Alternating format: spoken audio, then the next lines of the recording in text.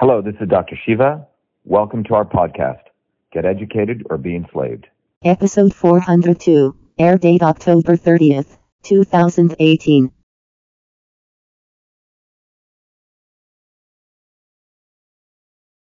Hello, this is Dr. Shiva Ayyadurai, Real Solutions to Real Problems. One of the things I want to really talk about is farmers and local farmers. The average age of a farmer today is 65 years old. Not 45, 65 years old.